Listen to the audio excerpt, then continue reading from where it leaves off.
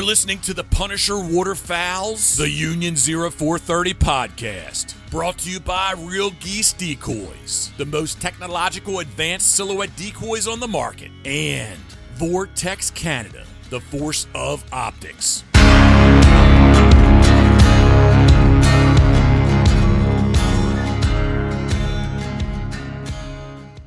Hey, everybody. Unfortunately, you're hearing my voice again, which means Damien is away. But the good news is we've got Kelly Brown here from Bird Dog Waterfowl.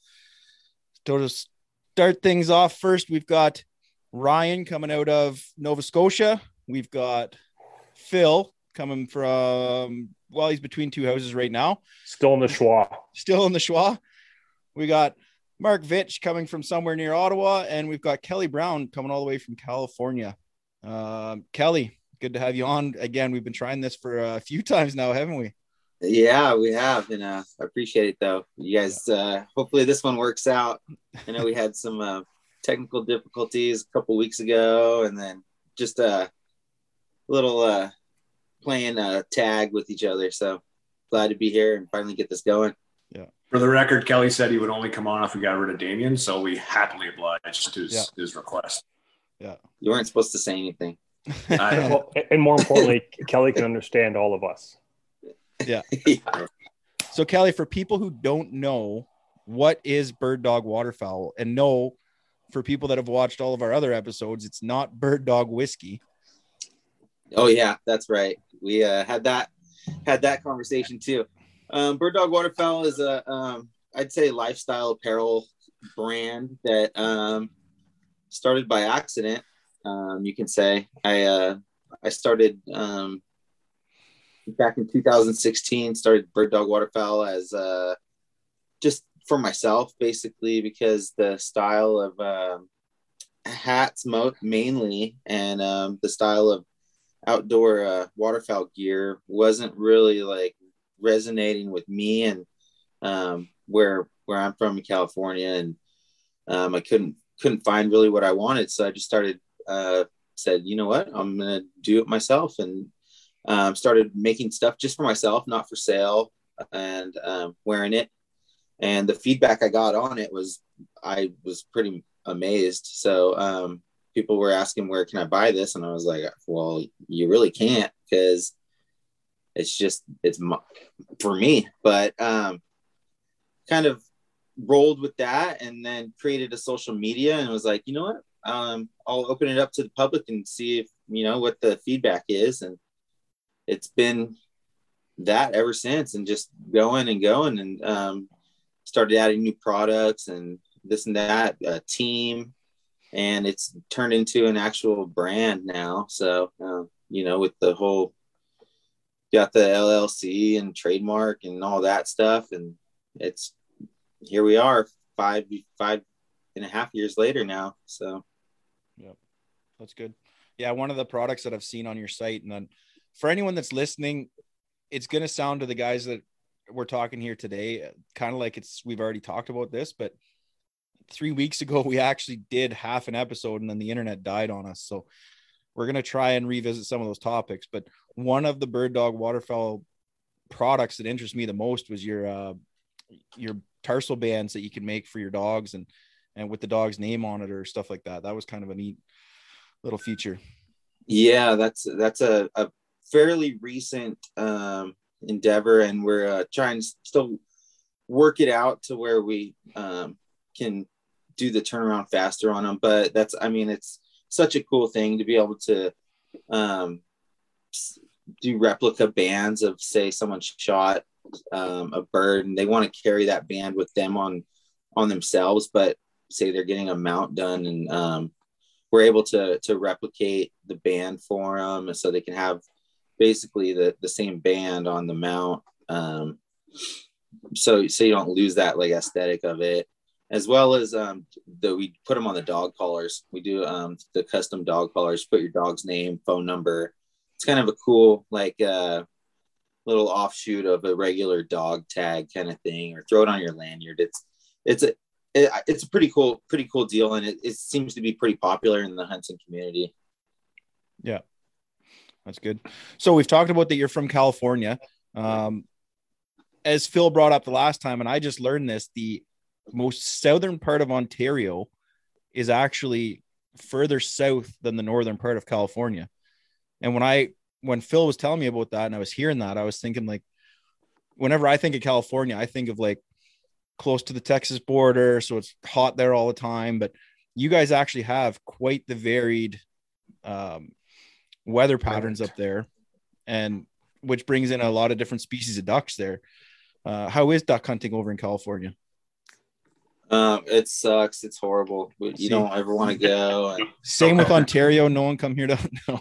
You need a little geography lesson there, Dave. Just what's that? You need a little geography lesson here.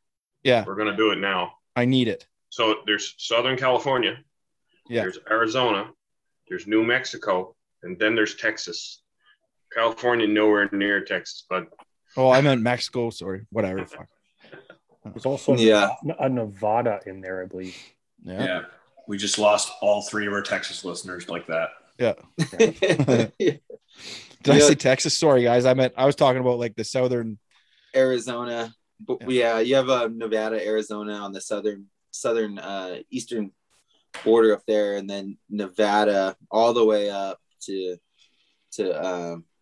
Idaho and Oregon. But our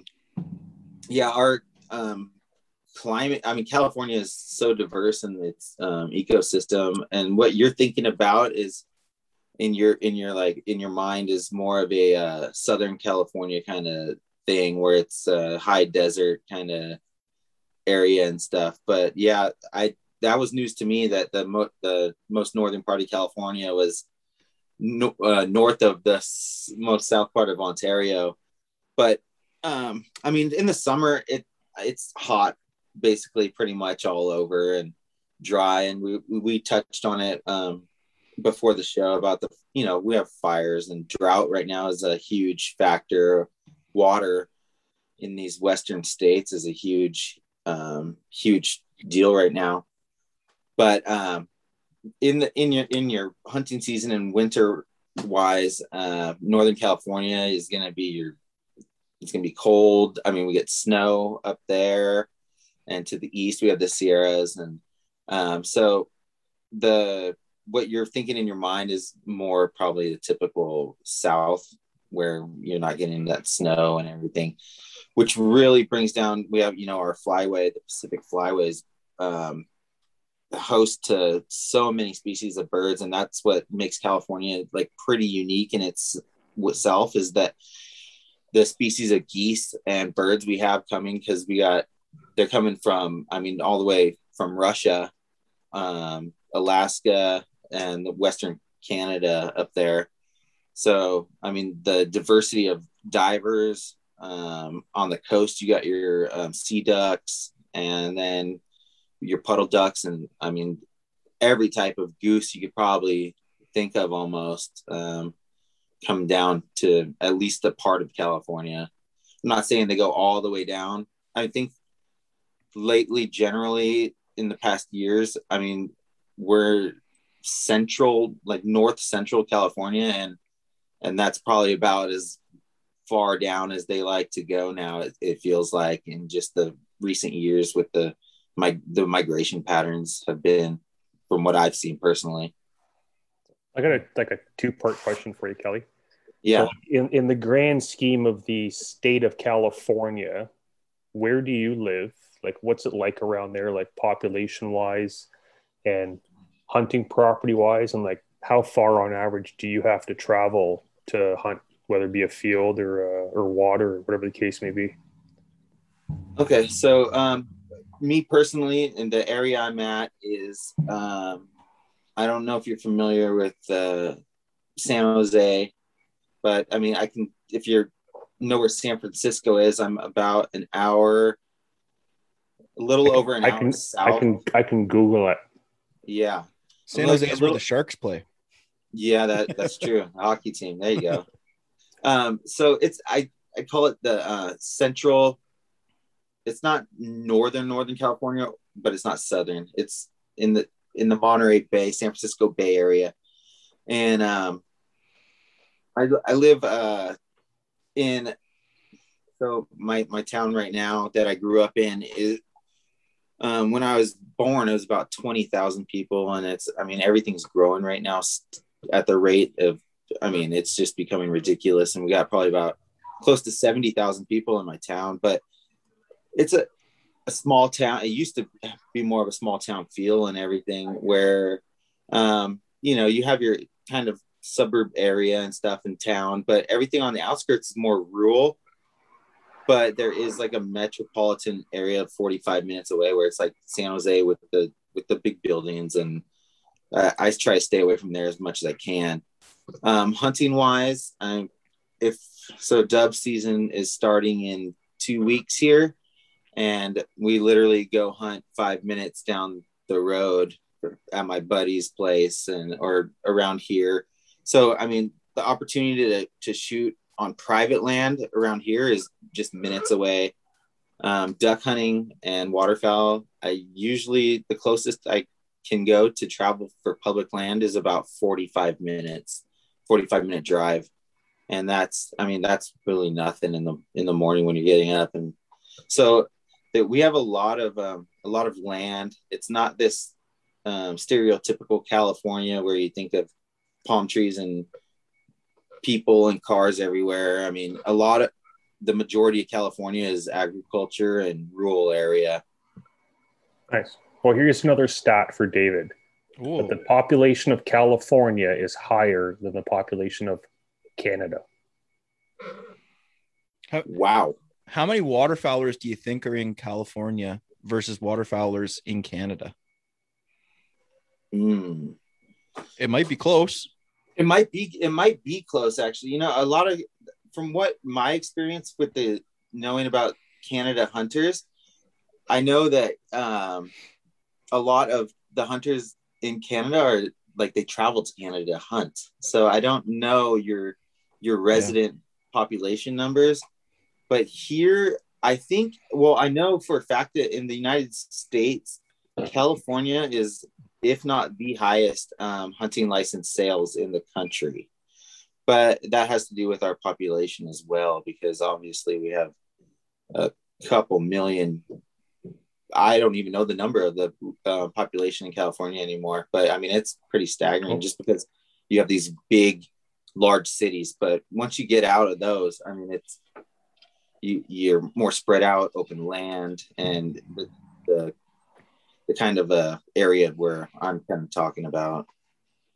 Are you finding more city people that were against hunting or not thinking of hunting are now starting to get into it because they want to know where their food is sourced, or they want to be able to, with some of these shows like The Walking Dead, they want to be able to source their own food in case something like a zombie attack bullshit happens?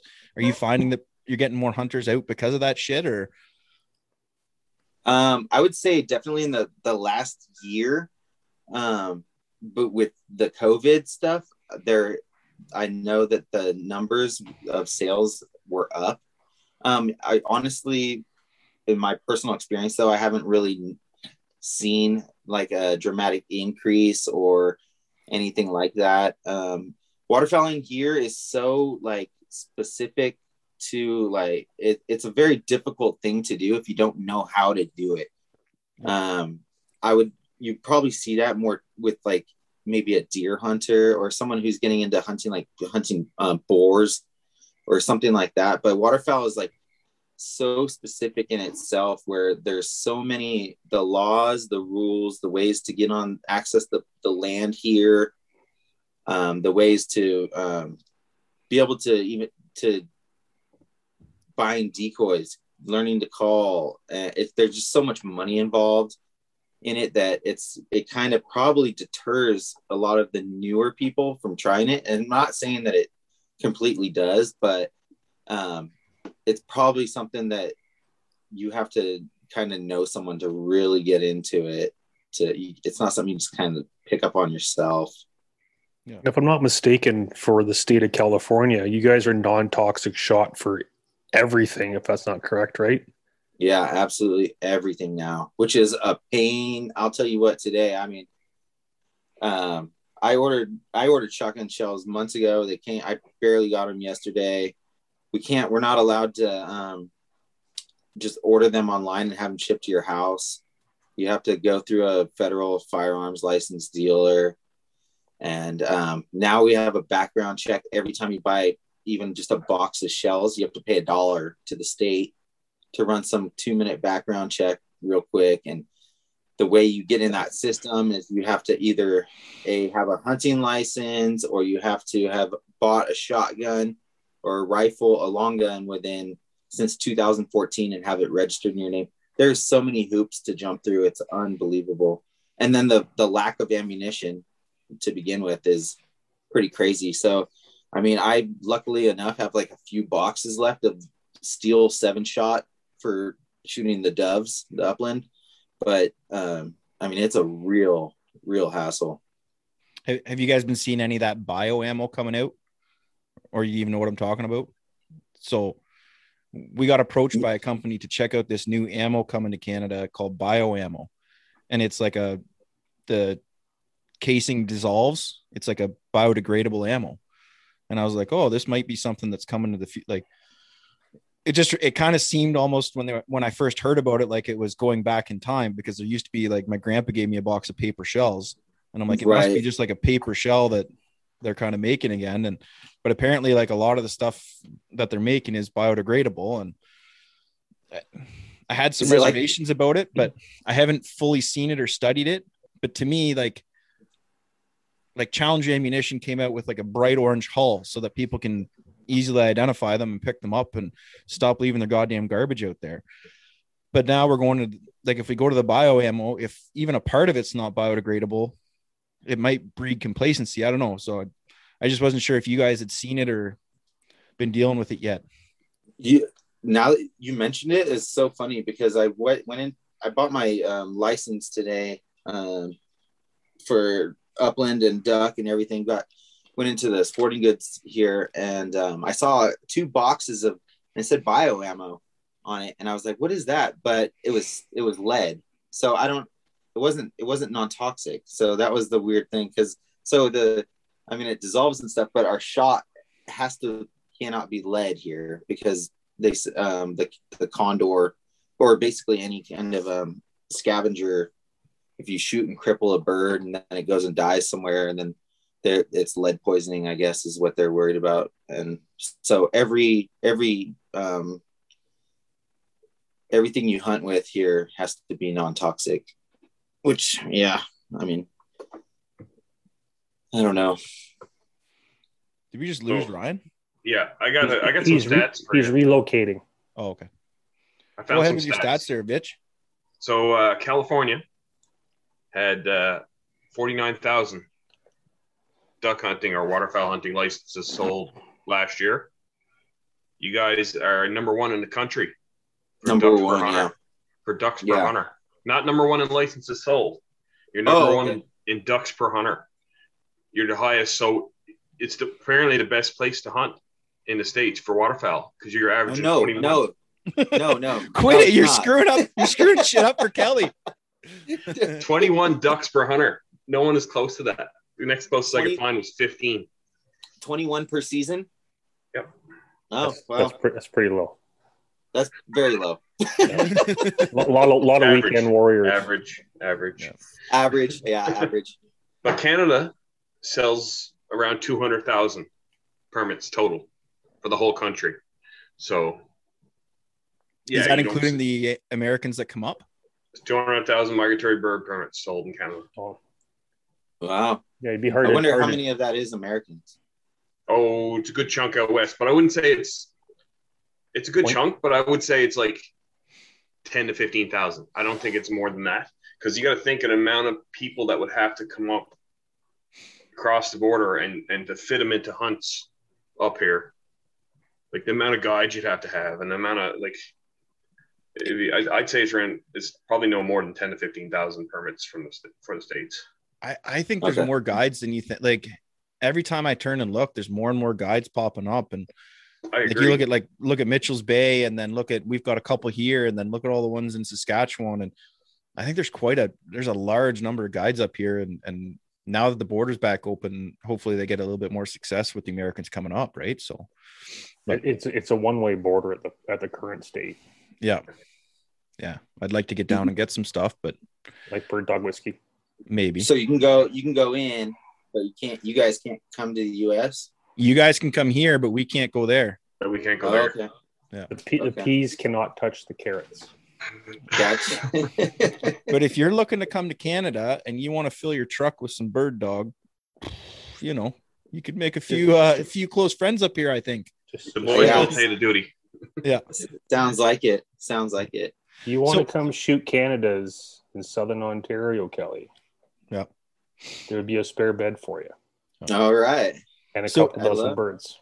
When we talk about hunting in California there, are we talking like, is there flooded timber, or is it like layout boats, or what kind of is the majority hunting that you do? Is it like field and layout blinds like we have around here, or what? Oh man, you can use your imagination. I mean, every type of hunting that you think we probably have here, just because the diversity of the habitats. You have easily really great dry field hunting because we have fields. I'd say probably in the northern part of California, the major number one type of hunting is rice, hunting over rice.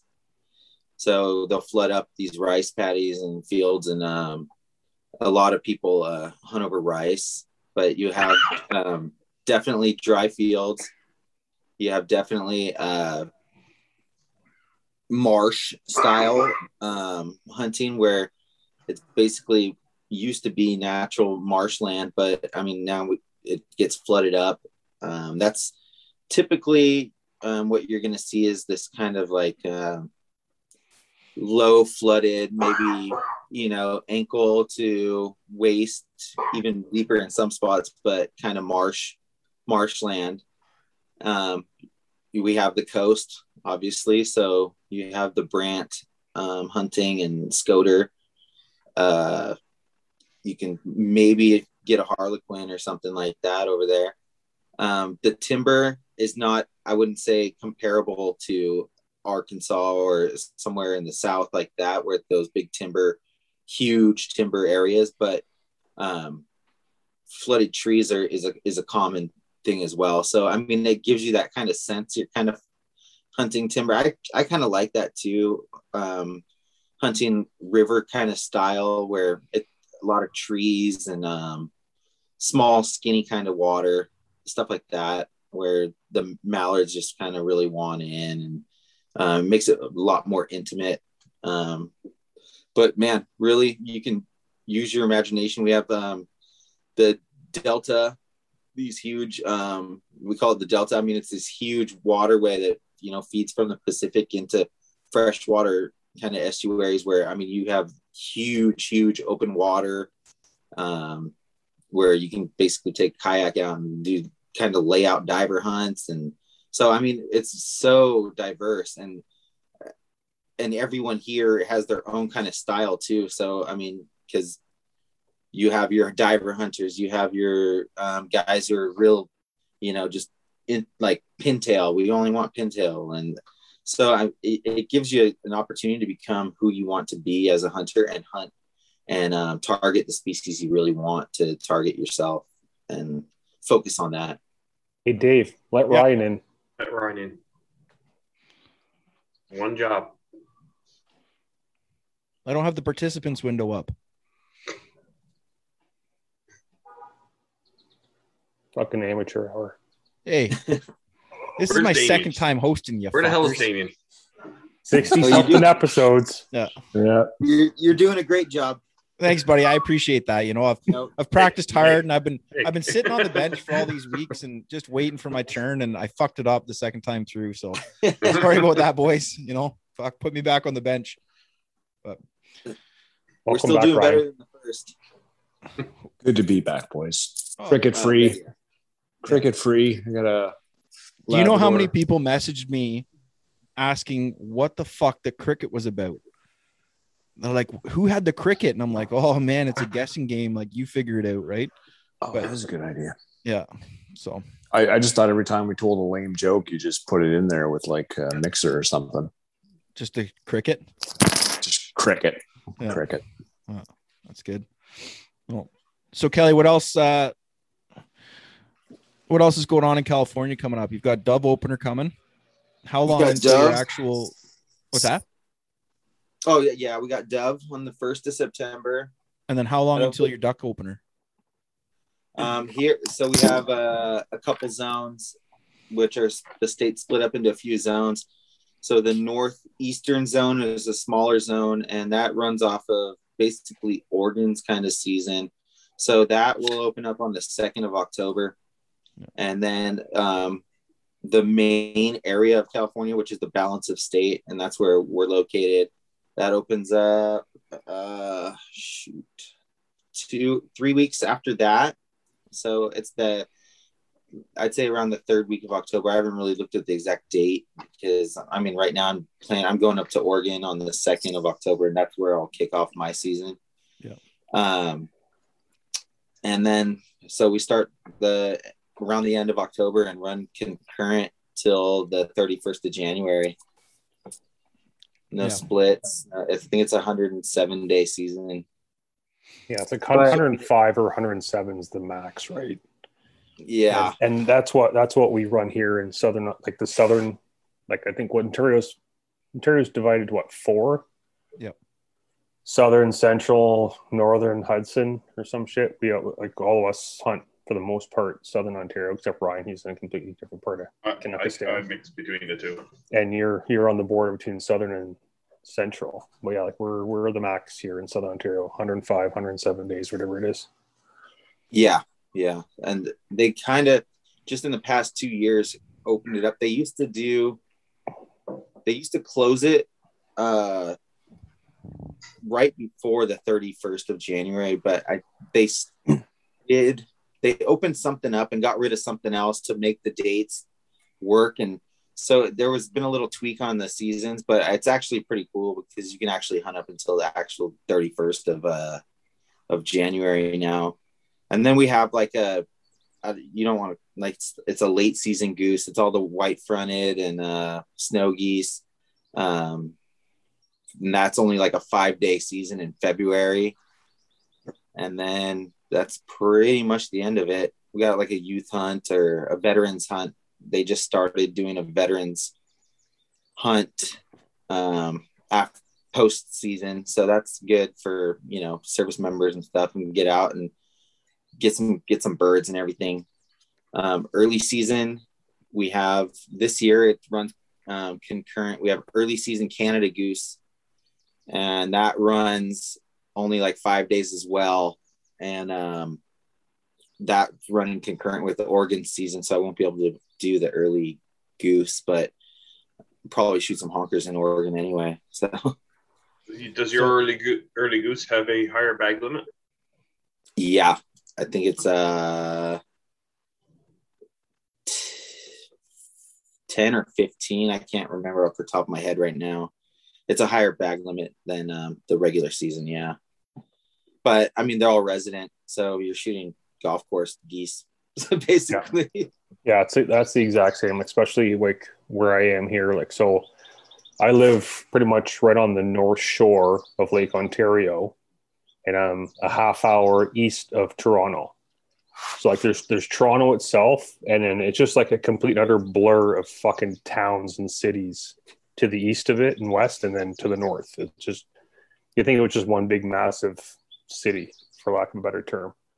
But out to the east of where I am, so Lake Ontario never freezes because it's such a massive body of water. It never freezes. Right. And so beside Toronto, the next town to the east is Pickering. Pickering has a nuclear power plant. And then I'm in Oshawa, so I'm like 3 more towns over. And then the next town beside me is Curtis, which is part of like Clarington Township. They've got a nuclear power plant as well. So they also have a warm water discharge. So like all these like resident birds, again, like just like what you guys experienced, they just stack up and like they do 2 things. They feed and they fuck. Yeah. They never migrate a day in their life. And we've got so much agriculture to the east of Toronto. Like as you go further east, like kind of how far these towns develop from the shoreline northward diminishes. And pretty much past me is all just farm. So like these birds, they just live, like they never migrate. They go from water to food, water to food. Yeah. I mean, like our early season and late season is just a gong show. Like your 10 birds a day. Like it's nothing to go out there and smack 40, 50, 60 birds. Yeah, same here. I mean, these birds that we're shooting in early season, these geese, I mean, I think the furthest they fly in a day is probably 5 miles max. You know, they're just skirting. All they're doing is leaving a roost, which is a protected county park or something, and then flying to a agriculture field, eating whatever is cut down, and then getting on water and then flying back. I mean, literally you can watch, I mean, their routine every day. It was funny, like I don't know how long ago, 7 years ago, I was doing a late season goose hunt. So we've got our regular season for duck and geese, and then there's like an early week for like your resident geese where they bump the limit to 10. And then we've got a late season where they bump the limit to 10 as well for these Canadas. And I was out hunting with my dad and a buddy, and we shot our 30 that morning, but I actually shot one bird that was banded at the Pickering nuke plant. So we ended up I got that band. I got a minor band that day, and my buddy got one from James Bay. But I'm like, oh, it's awesome. We got some bands. I go home. I check the stats on the one regular band I shot. I'm like, you were banded at the nuke plant. I'm like, I can like stand on the roof of my truck in the field that I am, and I can see the nuke plant. You've never migrated a day in your life. Yeah. I hear you. You got a minor though, huh? That I did. Yeah. And that was awesome. Right on. Yeah. I bet you there's no one in California that's seen one. Yeah, it would have to be way off track. Yeah. Over there. Yeah. Same thing on my way. If you shoot a minor out on the East Coast, that thing got lost big time. Yeah. Do they band in your area? In California? In your area in general, and like within your locale, like your hunting zone? Yeah. I mean, I'd say ish kind of. I mean, they keep it very discreet and everything, but I know within a 2-hour radius, they're doing a pretty heavy banding projects.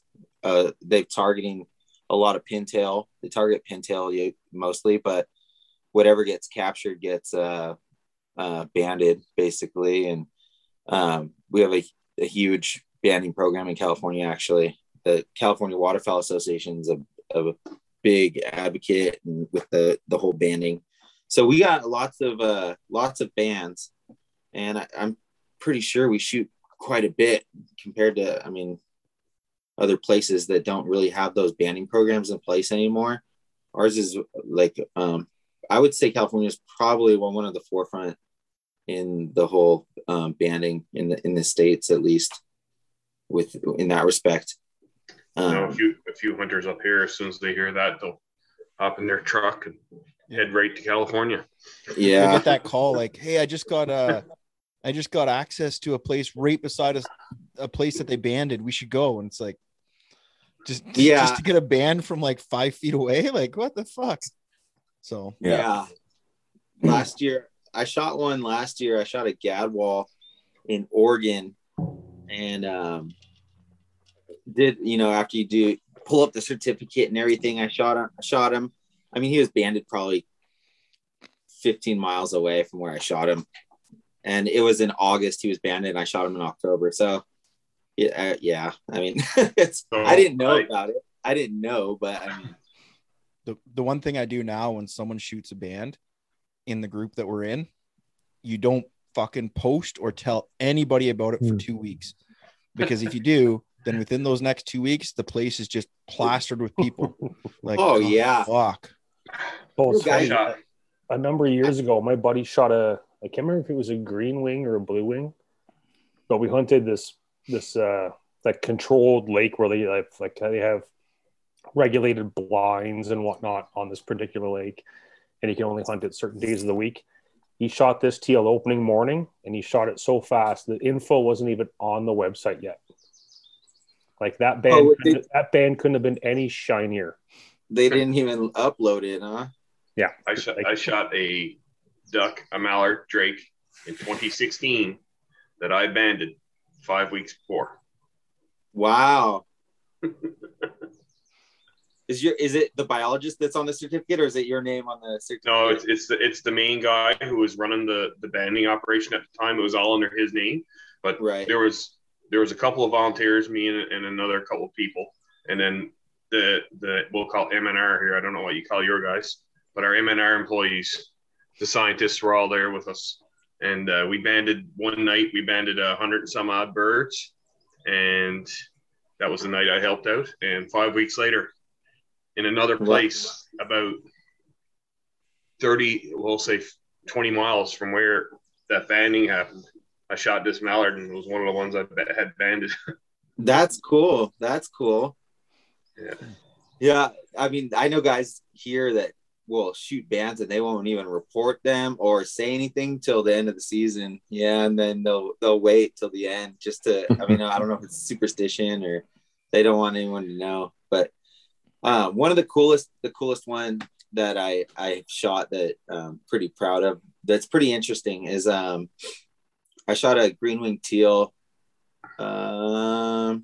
like 2 seasons ago, and it was on the end of January. So I mean, we're like days away from the end of the season, and I shot a green-winged teal, and it was in a group, and I just picked out the drake and he was like in the back. I shot him, and it was just a crappy day. Like that was the only real group that came in. I was hunting with a guy I worked with and at his private club, and he had his dog, so I was just kind of his guest along. And he told me shoot it. I shot it. Dog went out and got it and brought it back, and he just grabbed it, and he's like, "Here you go." I was like, just throw it in your bag." And so he just put it in his bag, didn't look at the bird. I mean, it's like a teal is teal here, you know. They're great tasting birds, but it's just like, okay, like nothing real special. They're just appetizers. Yeah. So he threw it in his bag. We went to a different spot on his land and hunted. Neither of us shot anything else. The rest of the day was like, ended up being one of those weird January days. And we were leaving, get to his trailer, and I was packing up and everything, and he's like, "Hey, your bird." And I said, "Nah, just keep it, man. I'm good." And he's like, "No." And so he just grabs it out of the bag and throws it to me. So I took it and I threw it in the back of my my truck, like just to drive home. And it's a 45-minute drive. So I drive home. I get home, I'm emptying my gear and stuff, and the duck's still there. And I get in the house, take a shower, do this stuff. I was like, "Oh, I'll go out and clean that bird." I go out and pull it out, and I'm like, my heart just like stopped. I was like, "What the heck?" And I immediately texted him. I thought he was playing a joke on me or something, like he slipped it on there just to see how long it'd take me to realize it. And I called him and I was like, "What the heck, man?" And he's like, "What?" And I was all, he had to go to work. So he's like, "What? I'm at work." And I was all, "Dude, that bird is banded." He's like, "No." So I sent him a pic, and it had one of those old, like, Avise. Oh, somebody's calling. No, I think somebody called on his phone. Yeah. Popular guy. It had one of those old Avise bands on it, where it's like, wow. So I looked it up, and it was banded in Pilot Station, Alaska. Well, I don't know. Nice. Like I had to look it up. It's like right on the Russia-Alaska border, basically, way up there. It was too young to fly, but I found out that they use, if they're targeting certain species but they capture, they'll use old stock of bands. So it wasn't, the bird was young. I was like, this is an old bird, because they stopped using those. I looked it up, and those are like at least in the late 90s, early 2000s. So, but it ended up being like old stock band that they use on birds that they really don't target, but they still put into the system, but it was still pretty cool. Cause it was couple thousand miles away. So from, I mean, that bird a couple of years made a pretty big trip, you know, so. That's like the coolest. I think the Pacific Flyway is the coolest for all the migration because you get such a big swing in like area, right? Like you get like stuff coming across from Russia. I remember in an issue of Wildfowl, somebody in California, I think, had shot a pintail, but it was a banded in Hawaii. So like that trek, like that's just, it's so cool, man. The diversity of for the bands you get from there. Oh yeah. I've seen snow geese with Russia bands. I've seen that in our flyway. Someone has shot a bird that was banded in Japan. Wow. In the Pacific Flyway. I haven't heard of Hawaii, but I mean, I can honestly believe it. I mean, all those birds from up there, they'll cut the corner they'll fly across the Pacific Ocean from Alaska to Washington, Oregon area. Like they'll cut that whole. So I mean, they're flying across the whole Pacific Ocean. Basically, they're not afraid. You know. Yeah. Do you, Kelly? Just kind of get off the bands, but on the flyway, still like you guys shoot a lot of Euros through there. Like I know you guys got a heavy widgeon population, but do you guys see the odd Euro come through too? Yeah, I mean, it's becoming more increasingly apparent. I don't know if it's because of, I heard someone talking about it recently too, but it's become more prevalent in the more recent years. It's becoming almost more like a common thing than just like this rarity. I don't know if there's like they must be breeding on the side of the continent, right? And that's what I think that's what they were talking about, is that it's more of a breeding thing now, that they're kind of moved into this area, so it's become more prevalent as opposed to them just actually migrating, you know, from that area. I think there's like a breeding population now almost. But yeah, we got lots of widgeon, lots of pintail, lots of spoonies, lots of mallards. I mean, the variety is definitely there. So we're like a month out from our season here. Have you guys started to notice that all those people you haven't talked to since January are starting to call you again, or what?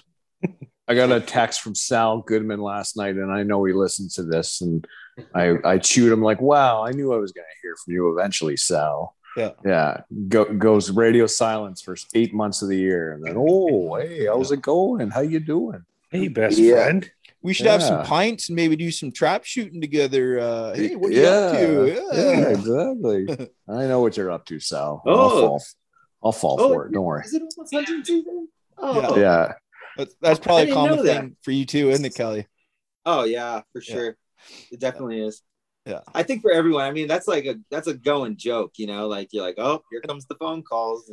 But it's one of those jokes that's just so fucking true that, you know, sorry. Yeah, no problem. All good, man.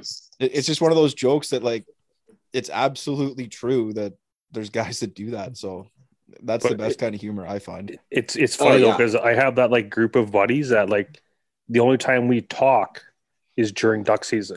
Yeah. Like 4 months of the year is the only time we speak, and we trade hunts religiously, so it's not an issue. But yeah, you do get those handful like, hey, you know, you've been scouting. You got some birds. How's your early season looking? I'm like, yeah, I got nothing. I've got no ammo. I got no fields. I don't know, dude. Do you have anything? Yeah. Right. Yeah. Yeah. We both. I mean, we have. I know exactly what you're saying. There's the people that you don't talk to that really like that hit you up and are like, hey, how's it going? And you're like, hey. But I also do have this, you know, a group of people that we don't talk really, except during duck season. And I mean, everyone's okay with it. We're okay with sharing information, and we're, you know, in that sense. I mean, it's not like we just don't talk or have. But I think our common interest is hunting. You know, so I mean, we just keep it at that. But the other guys, those guys can suck it. For the record, Sal isn't that guy. He's a good dude. It's just we met hunting, so that's our common denominator. So I don't even know if the guy likes hockey or baseball or football or anything, but But yeah, I have a pretty small core group of guys I hunt with religiously that we've grown up together, and I keep it at that. But there's a couple guys I like Sal that I like to hunt with, and they're good dudes. So luckily, I have known those guys, especially when I lived in Ontario, that the phone only rings once a year. But yeah, just like Damien says, surround yourself with good people. So yeah. I don't know if you guys have seen on social media, there's like this thing going around now, and it says like it's a picture of a phone, like a meme, and it says that guy that only calls during duck season or whatever and it like your phone is ringing, you know, and yeah, it's got the red and the green. Yeah. That's another thing that I've noticed about Bird Dog Waterfowl is your social media, like the pictures you take and the stories that you have are just they're pretty great. Like you do a good job of that. Thank you. How much work do you actually put into that, or is that just something like it just turns out? Well, I mean, now it's been 5.5 years since, I started the Instagram in 2016 in April. So, it's become kind of a normal routine and everything now. I don't take all the credit at all because I sponsor a great team of guys that, that are photographers and creative. I have a whole creative team that, basically is content creators and also, field guys that are out there that support the brand and push the product. And then, we call it the elite team, I guess, but it's just like the guys that it's basically the core group of guys that have really invested into not monetarily, but, invested into the company and, really drive and promote the brand. And they're great at killing ducks and stuff like that, too. But the content and everything is a lot of it is from the creative team. I have my own private page with these guys and girls that provide content, and everyone shares their own information. Everyone kind of gives tips to each other, and it's a good little community that they feed off each other. And I do some of the content as well and the product. And what people don't really realize is that this is pretty much like the back end is like pretty much a one-man show, from orders to website design to the whole social media aspect of it. I'm sitting there doing it basically. So don't expect it to be like a big warehouse of, giant deal. This is basically, I literally created this from a hole in the wall office and built it from there. It's grown a lot, but a lot. But yeah, it started out just a couple $100 and Instagram page, I guess. And do you box everything up and ship it all yourself? Yeah. And how have you done many orders into Canada? Issues with that? You know what? I had a huge issue when I was using UPS, and that is horrible, man. It was such a nightmare. People just wanted, but the United States Postal Service, I have not had any problems, and they've gotten the orders. It usually says like 15 to 20 days for delivery. And it's been getting there within a week almost, it seems like.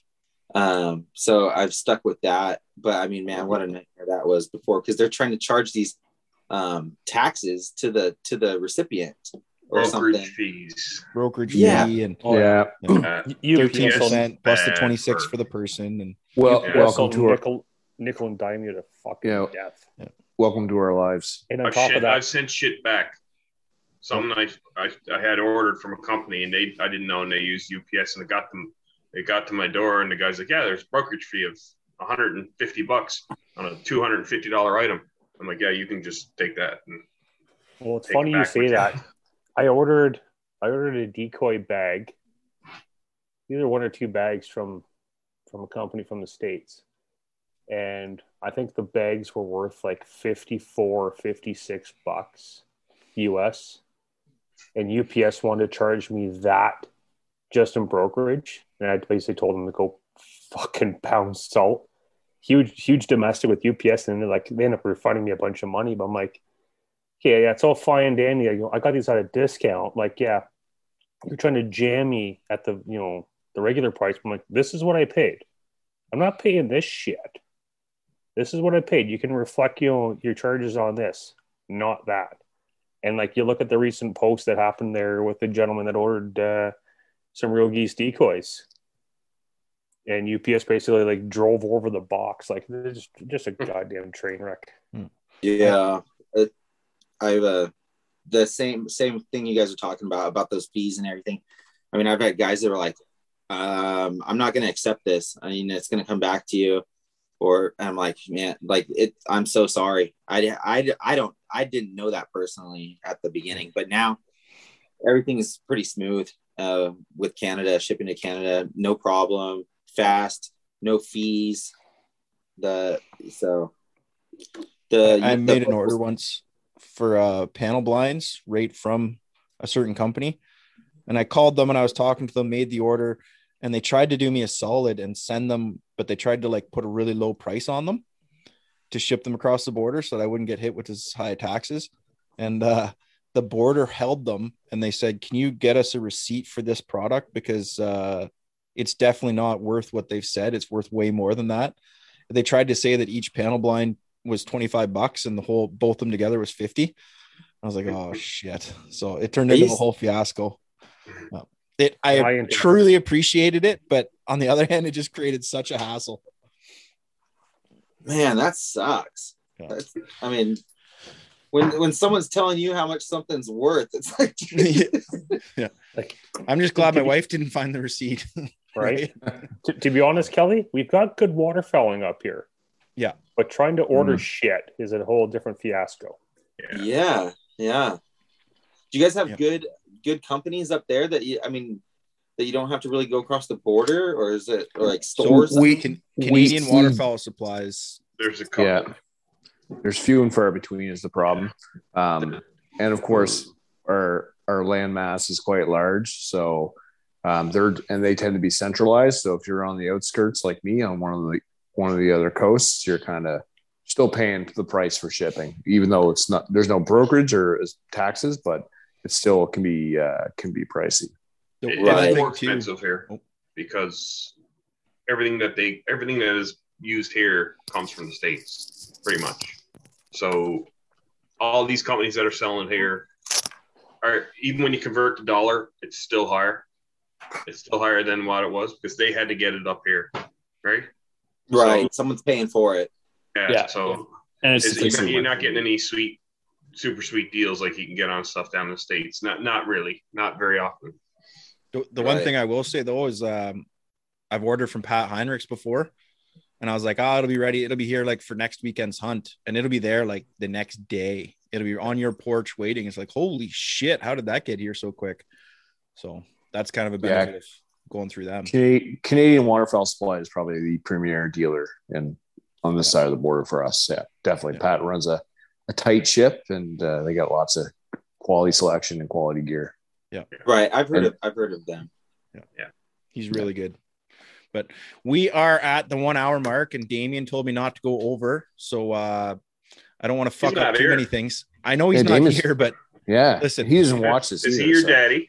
Yeah. No, but wait, I didn't even get to tell you about my. No, I'm just kidding. Yeah.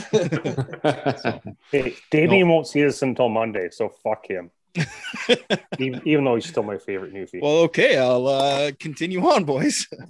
No, but honestly, we should go because some people do only want to watch a 1 hour episode, and I understand that. So Corey, we'll just go around the table there. Mark, good talking to you again, Kelly. Great learning some more information about California. I don't know when I'll ever be able to make it down there. Apparently never, the way things are going. But, if we're ever down that way, I'll be looking you up, and you're always welcome up here, obviously. Phil? Thank you so much. Sorry. Appreciate it. Philly? Yeah, again, Kelly, it was great to see you again. But yeah, it was great learning just, how waterfowling operates down in California, and, how different you are and diverse you are in comparison to things here in Ontario, and to keep up the great work, and hopefully Bird Dog continues to flourish. Keep it up. Thank Ryan? you. Yeah, man. Awesome to get you on here finally. We had to get through some technical difficulties, but I'm glad we made it happen. And hope you have a great upcoming season. And if you ever want to swap some pintail hunting for some black duck hunting, let me know. Right on. I need a black duck. Kelly, sorry I cut you off there. I'm kind of new at this, but I'll let you have the last word there. All right. Well, you guys, thank you so much. I appreciate the pleasure's all mine. I mean, you guys are such an awesome, great group of guys. And I'm so grateful to have the opportunity to hang out and, I mean, just shoot the crap with you for at least an hour. I mean, we got to talk, a couple weeks ago and everything. And I was really looking forward to doing this. And hopefully we can do it again sometime, here soon, later in the season or something. It's really great to meet all you guys. I mean, you guys are awesome, and awesome. I thank you so much. Yeah. So you can visit me. Our website is www.birddogwaterfowl.com, or find us on Instagram at birddogwaterfowl. Yeah. Thanks, Kelly, for coming on, and that'd be great. Like, hopefully sometime mid-season, Damien's away again, so you'll come back on, and we'll chat again. Remember, everybody, surround yourself with good people. We'll talk to you.